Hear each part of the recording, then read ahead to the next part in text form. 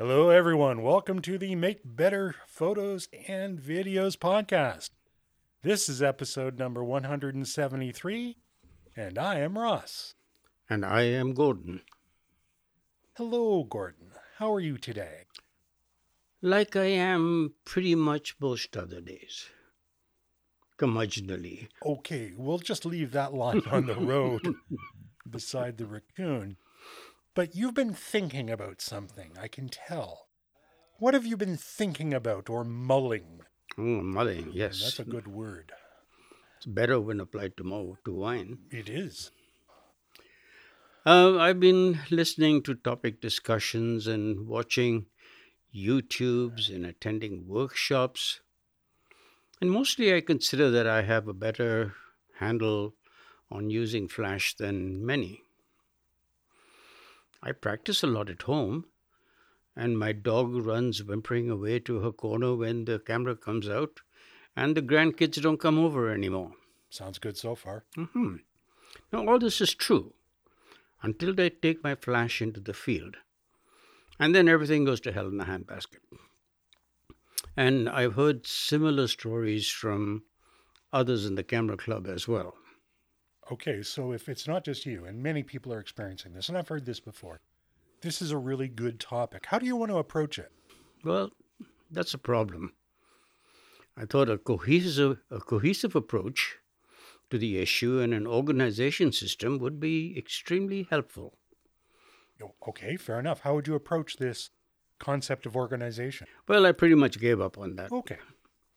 There's way too much overlap when you start off organizing in one direction and you suddenly find yourself on something else again, so I've given up on that. One point at a time seems the least confusing of the lot.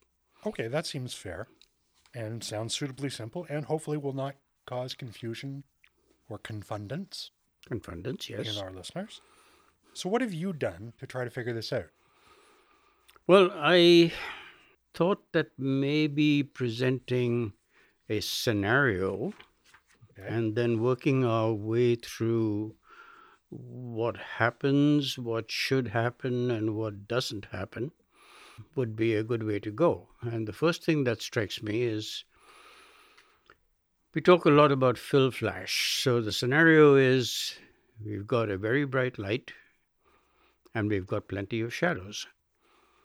Think something along the lines of a family gathering where your cousin Bob is now pushing everybody out into the squinty sun, or an outdoor portrait or flower photography or multiple other scenarios that you can think of.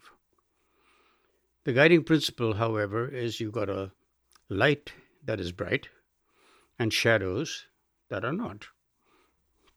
Fair enough. So if I hear you correctly, you've got a very strong light source and very harsh, very deep shadows. Is that correct? That's correct. So what do you do to approach this scenario at present?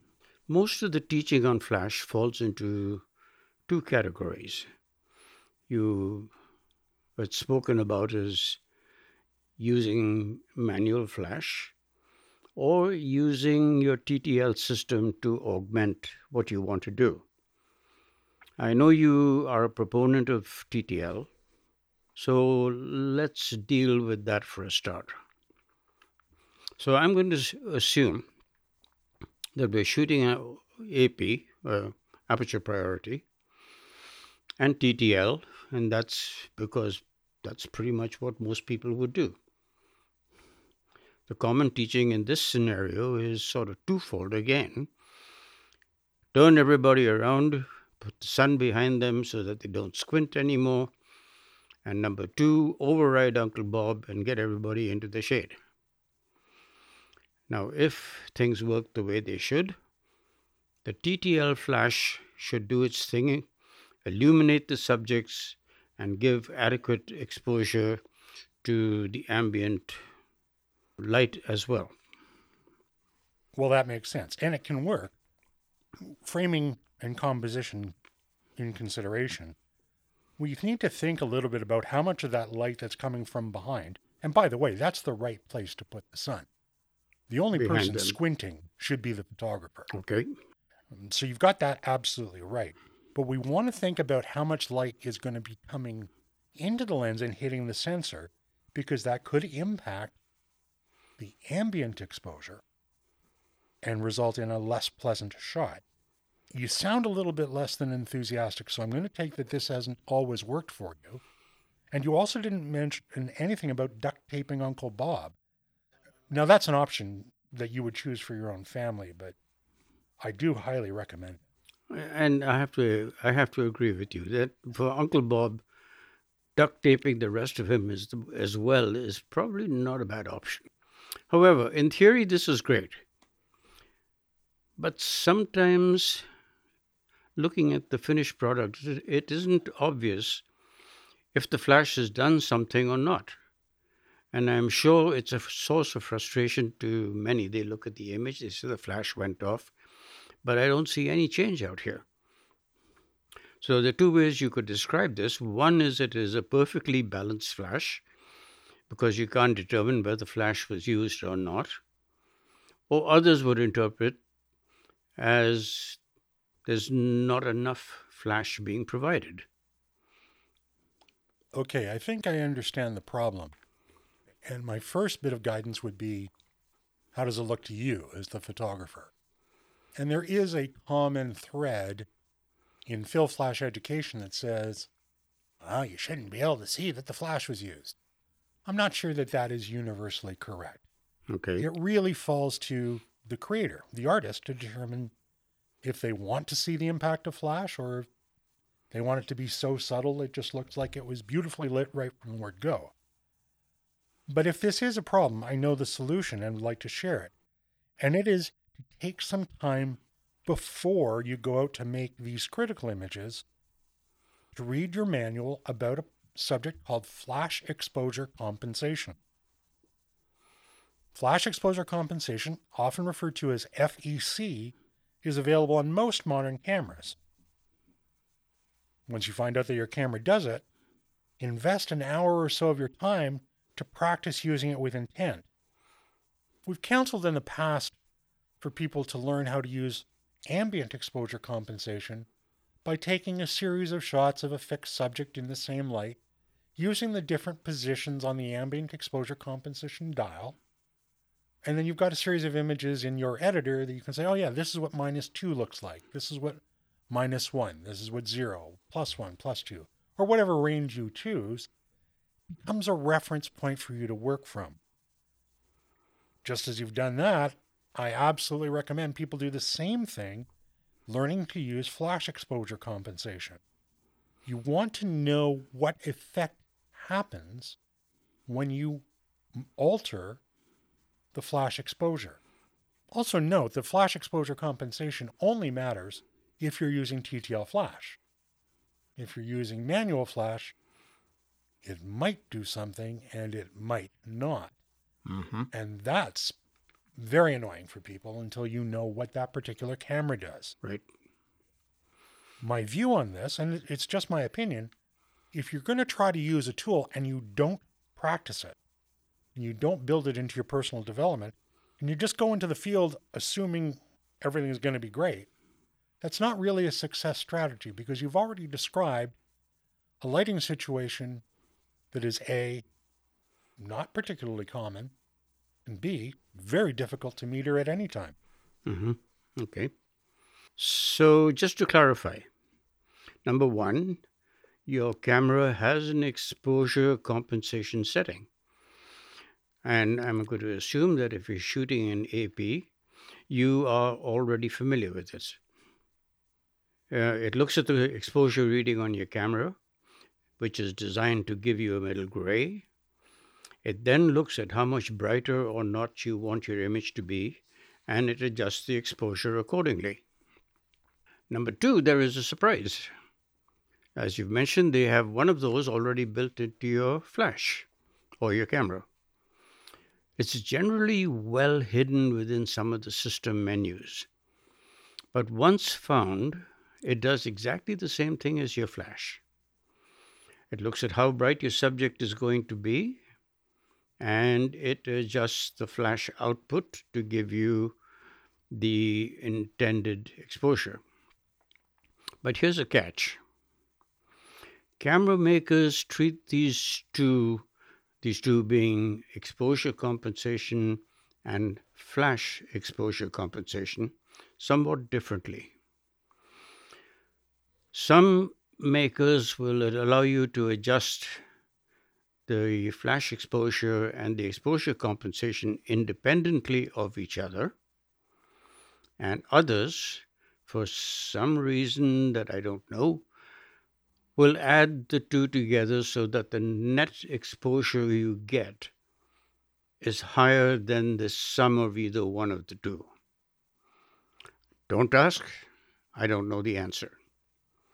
Fortunately, you also generally have a setting somewhere in there that allows you to link or unlink the two, whatever your preference may be, once you figured out which camera is doing what and how it is you want to approach this. Okay, those statements are very fair.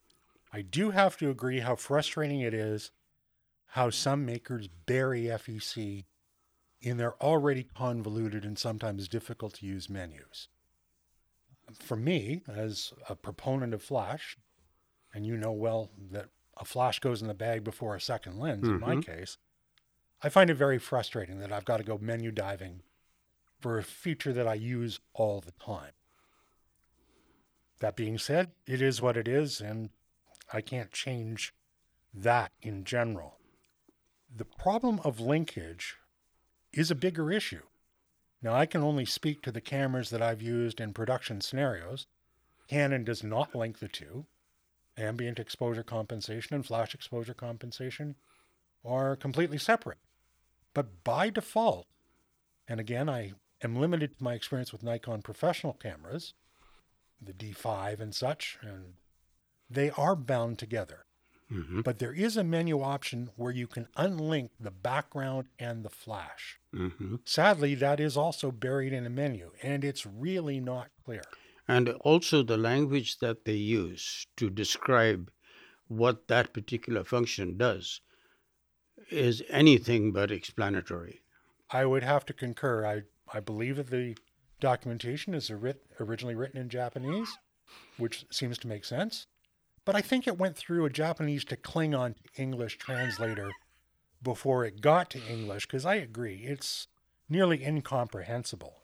But let's cut to the chase. You're the creator, so only you can decide if there is sufficient flash being added.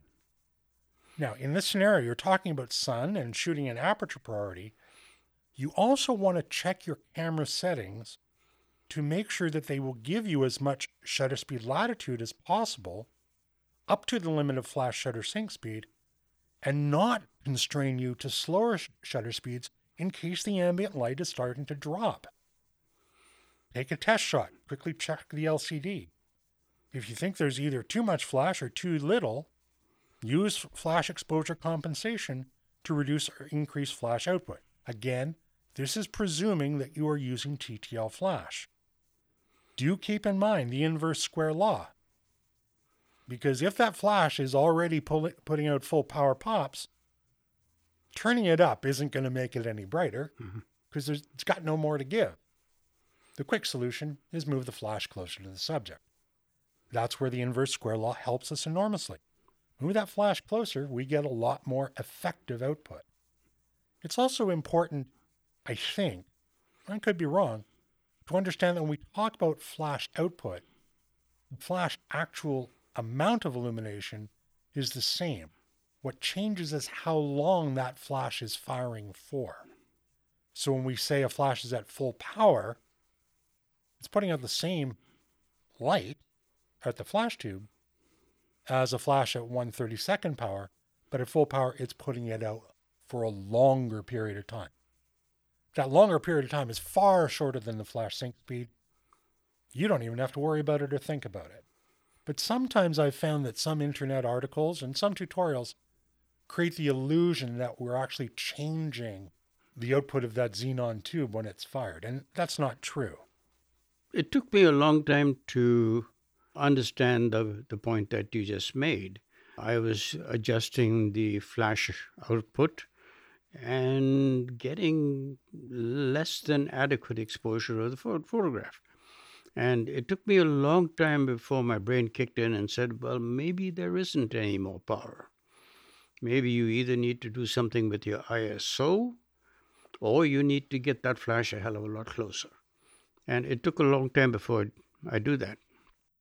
Well, I think that's an important scenario. You know, we've all been at some point to a show, a play, or a concert, and we see folks in the nosebleed section with their camera phones, and the flashes are going off like mad in the expectation that it's illuminating the stage. All it's doing is giving the neck of the person in front of them a sunburn because of the inverse square law. The light is just not getting there at any level to make an alteration to the overall exposure. Right. So yeah, get the flash closer to the subject. And I'm so glad that you brought all this up because it leads to another scenario that I have every time I pick up a camera for real and I forget my basics. I think I have the exposure compensation down, but where I have difficulty is when the ambient light is fading and the exposure time is getting long. Attempts to get proper ambient exposure now start to fail and underexpose the image, because as soon as I turn the flash on, it reverts to a shutter speed of, let's say 1/60th of a second or maybe 1/50th of a second. And I thought I could use any shutter speeds with flash up to the flash synchronization speed. And that's probably true, but going the other way seems to be a problem. Because if the ambient exposure is saying you need to shoot at 1/15th of a second, and your camera has just reverted to 1/50th of a second, and if your flash is not excessively powerful, yeah, you're going to get an underexposed image. But this whole concept of there being I was going to say ceiling, but it's not a ceiling, it's a floor to where that shutter speed can be set. I don't know if things have changed recently, because I know that when I was shooting Nikon a few years ago, my Nikon would not let me go below about 1/60th of a second and cut me off. Right. Now, my current camera, I thought the same thing applied, and then I took a look at it, and I found to my amazement that it goes all the way down to about 1/10th or 1/15th of a second. So maybe something has changed. I think that this is a good question, because what we're talking about here is balancing ambient and flash. So let's break this down into two parts. Okay. The shutter speed, presuming it is under the flash synchronization speed, typically a 200th or a 2/50th of a second, as long as the shutter speed is below that, shutter speed has no impact on flash at all. Mm-hmm. None whatsoever. So in theory, if I make an exposure at 2/50th of a second or at 12 seconds, the flash exposure is identical. Right. The only thing that's going to change is the ambient exposure. Right. So in your scenario, you talk about the ambient light dropping to a level where you need longer shutter speeds to record it at the depth of field and ISO you've chosen. Yes. Correct? Correct. Okay, so this can be a challenge with automation and also a challenge with the default settings in cameras. One of the issues with automation, including flash automation, is it's only going to work within the constraints designed into it by the camera's manufacturer. Most manufacturers will allow a setting, typically not the default, where the flash will fire no matter how long the shutter speed gets, whereas others will set, use your term, a shutter speed floor. Mm-hmm. I know, for example, because I checked prior to us doing this podcast, on one of my Canons, it gives me an option. Hold the shutter speed at 1/250th, regardless of whether there's flash firing or regardless of what the ambient light is. Okay. Let it fall as low as 1/60th of a second, but no lower. Right. Or let it go as long as it wants. Okay. But that was a setting you could choose. That's a setting you choose. How do I find it?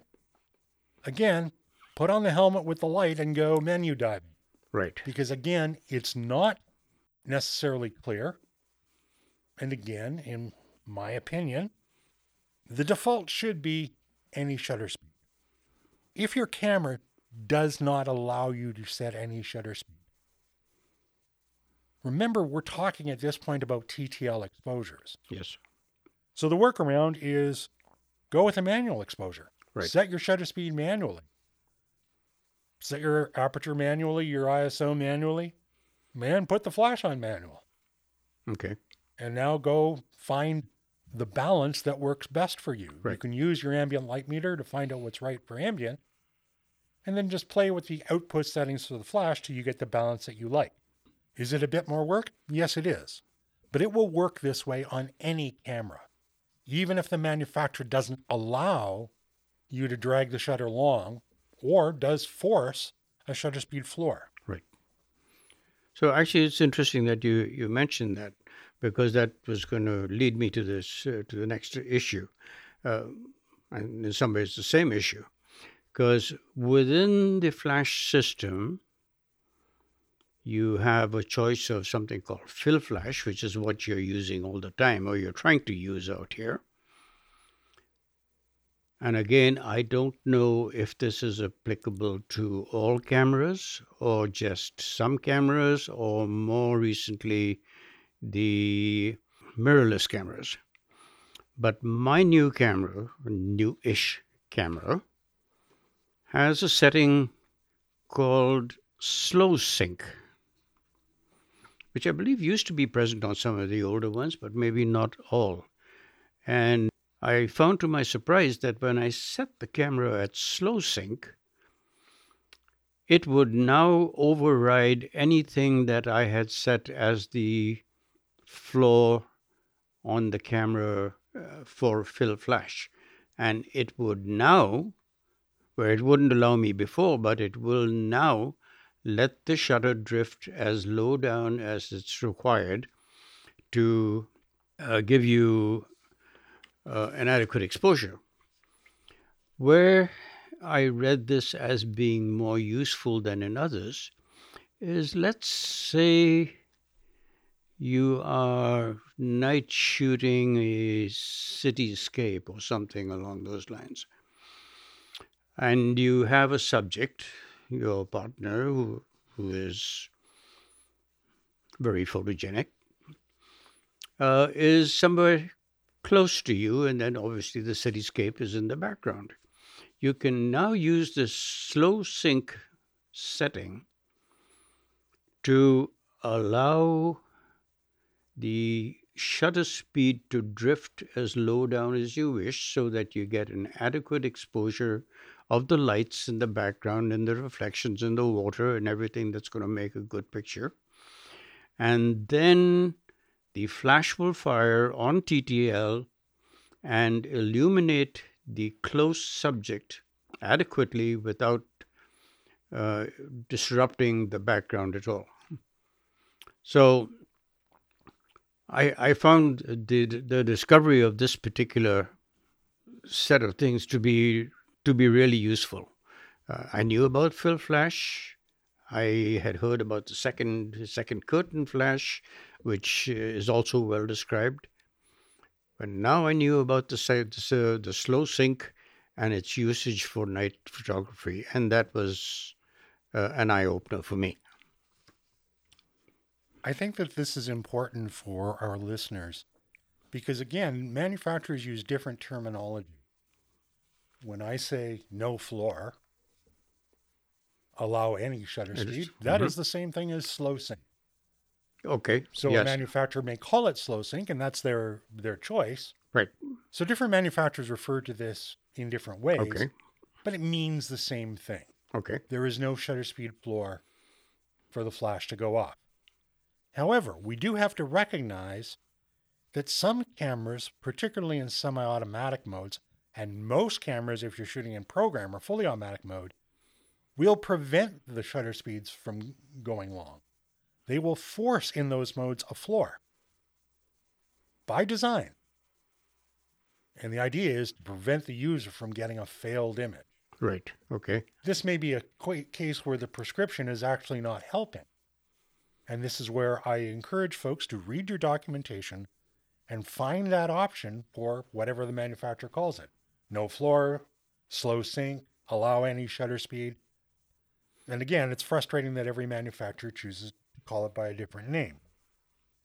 I understand why the makers would put these artificial floors in place in some of the semi-automatic and the full automatic modes. I understand it, but I don't agree with it. If your camera supports slow sync, then TTL flash is going to work exactly as you described. And so would manual flash, for that matter. You've got flash exposure compensation for TTL if you want to change the flash output. And if you're shooting with manual flash, well, you move the alleged power dial. How do I set it?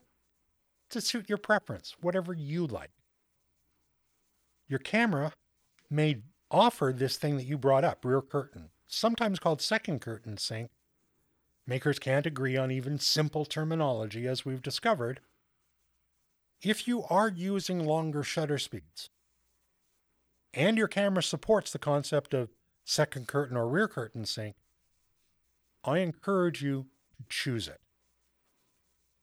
In my world, second curtain / rear curtain would be the default all the time. Mm-hmm. You won't see the effect at your normal flash sync speeds, but it matters enormously with slower shutter speeds. Right. Camera makers don't listen to me, and sadly, they don't even listen to their own ambassadors, like a master of flash, like my mentor, Joe McNally. He's been champing at the bit for years where rear curtain, second curtain was the default for flash, and Nikon still hasn't done it. I hate to say this, but I think you're right. Because after we've talked about this in the past, that has become my default system or the default setting for my flash. You have to be careful to some extent, because if you are shooting in low light, yes, you get all the things we talked about, but under some circumstances, it's possible that you may get some ghosting. You get a sharp image, but you may get a few little twitches in the background where you're picking up the subject motion that you may not want. Well, that's going to be true whether you have front or rear curtain Right. sync on. That's not really going to matter. make any difference. But you just have to be aware of it. Just be aware of it. Tell your subject to stop moving. So if I have this right, and if I can get my head to stop spinning, to recap, so flash can be used in bright light to fill in the shadows and to avoid the squinting from the subjects. This can be done using TTL as a primary mode, even though you listen to exponents and you say, oh no, my flash has got to be on manual. They'd be wrong. Well, yes, that's another story. It could be either. You choose. You should, having heard us spouting off out here, you should investigate the various functions that we've talked about: the rear curtain, the slow sync, the floor, the ceiling, the everything, and figure out what they do. Once you have an understanding of this, it adds a huge addition to your armamentarium. Flashes can be used and adjusted to balance the subject illumination and the ambience. But the point that needs to be made in all of this is, in short, there is no one-step, shopping system with flash. I think the frustration that many feel is they have not investigated these. They pick up their flashes, they attach it to the camera, they do the very basics, and then it's unclear to them why they are getting the results that they are getting, which is unsatisfactory. Having these things under your belt and understanding what they do, you've added a huge new toolbox to your photography. and it changes the way you look and see and do things. But before we close on this, maybe you would share your opinion on the use of manual flash and where you think it's something that's definitely indicated, where it may be an improvement on TTL, or if you so desire, when not to use it at all. Okay, sure. So first and foremost, each photograph should conceptually be unique.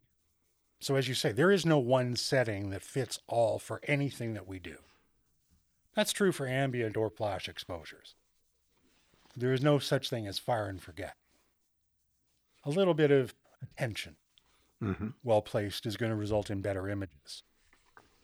There are the automatic modes, and they do a good job generally. So let's call that the 90% of the time it's going to be perfect. But it's when you start mixing light sources, particularly when you do not have one that is the obviously dominant source. Right. That's when the automation may not take you as far as you might like. Right. So that's where you're going to want to learn and practice flash exposure compensation if you're using TTL. Or you could go to manual. Now, I do use flash in manual mode. I have some scenarios where for me, it is actually faster. So one scenario might be a studio type situation. The subject placement doesn't change, the background placement doesn't change, and the placement of the lights don't change. Thus, the exposure falling on the subject isn't going to change either. So I'm going to lock everything in manually, and now if there is a change in reflectance from the subject or anything else, for example, let's suppose that the subject changes their clothes, TTL may react differently to the reflected light. Manual exposure doesn't know, and so will not care. Right. So in that type of scenario, manual works for me. I don't concern myself if there's a change in reflectance. This calculated change in exposure would occur if I was not using flash either. Yes. Because the reflectance would change for my ambient light. Right. But flash gets blamed most of the time because most people haven't done any of the reading to understand how to use it well. I'm sorry to say it in that harsh way, but it's true. I also use manual flash for fixed placement close up and for macro work. Again, my subject isn't moving, my background's not moving, but I may be moving different subjects into the frame. Right. At the same flash to subject distance. Perhaps it's flowers or pebbles or little pieces of sculpture. Once I've got the manual exposure right for that distance, I don't need to change it. Right. It's going to work regardless of the subject. Macro is another good example of this. Right. So for example, if I'm doing, as I have done in the past for the purposes of a will, if I'm photographing stamps and coins, do they have different reflectance levels? Well, of course they do. Yes, they do. And but I'm shooting on the same background. TTL could be fooled by that because the reflectance changes. Right. Once I've got the right exposure, I just hoof everything to manual, and then I can move the subjects through and I can get the job done very quickly. Right. Because the overall exposure is going to be right regardless. The other time that I'm always going to want to think about manual, I may not always use it, but I'm going to think about it, is where I have a light source that's behind the subject that is going to hit the sensor. If everything else is holding position, the subject's not changing. The overall background's not changing. My light to subject, flashlight to subject distance isn't changing. But the luminous effect of that backlight could change. Right. What am I photographing? Subject or the background? Subject. If I'm photographing the subject, once I've got that exposure the way I want it to be, I'm going to lock it in. And that way, if the background lighting does change, that's an ambient effect. And the ambient side is going to manage that. Right. The flash side, which is no longer measuring reflectance because I'm in manual flash mode, is going to do everything that it needs to do to get the proper exposure that I've already discovered. Right. Now, if the background changes, maybe I'm going to have to compensate somewhat. Right. If I'm in manual, I typically don't. So there's a benefit to that. Again, let's come back to the idea of the subject changing. Let's say I'm shooting a model, and the first sequence, the model is wearing a black dress or a black tuxedo. Mm-hmm. But for the next sequence, they've gone cream or white. Right. TTL will give me different exposure readings. Yes. Ambient and flash. Mm-hmm. But if I've locked them in once I've got a good exposure based on the skin, which is what I'm looking for. Right. Once I've locked in manual, I'm good. Now, let me be clear. When I say manual, I mean manual exposure set on the camera and on the flash. Right. Not one TTL and the other something else. Exactly. I choose the shutter speed and I choose the flash duration, or what more people would call the output level. Now, if I find myself in a situation with a flash where I cannot adjust the output level or duration, I'll put that flash away and get a different flash. Because a flash, and again, I say this only because when folks go out to buy a flash, if they're buying online, they're not going to get any kind of guidance. Yes. And if they go into some camera stores where the staff have no training at all, they're going to get pushed whatever's on spiff that week. And they may end up with a flash which doesn't have power control and may also be missing important features like bounce tilt heads and that sort of thing. Right. So when you're looking at a flash, do look for something that's got output level control as well as bounce tilt, pardon me. Trust yourself. Trust your peers who are good with flash. Or listen to us, because we're not going to give you bad advice, because we don't get paid by any manufacturer. I hope these solutions to the scenarios that you've presented, Gordon, good scenarios, common challenges, prove helpful. And I want to thank you for putting those questions and scenarios together. And thanks to all those who listen in. Please subscribe to this podcast to get notified about new episodes. For the Make Better Photos and Videos podcast, I'm Ross. And I'm the other guy, Gordon. We will speak to you again soon.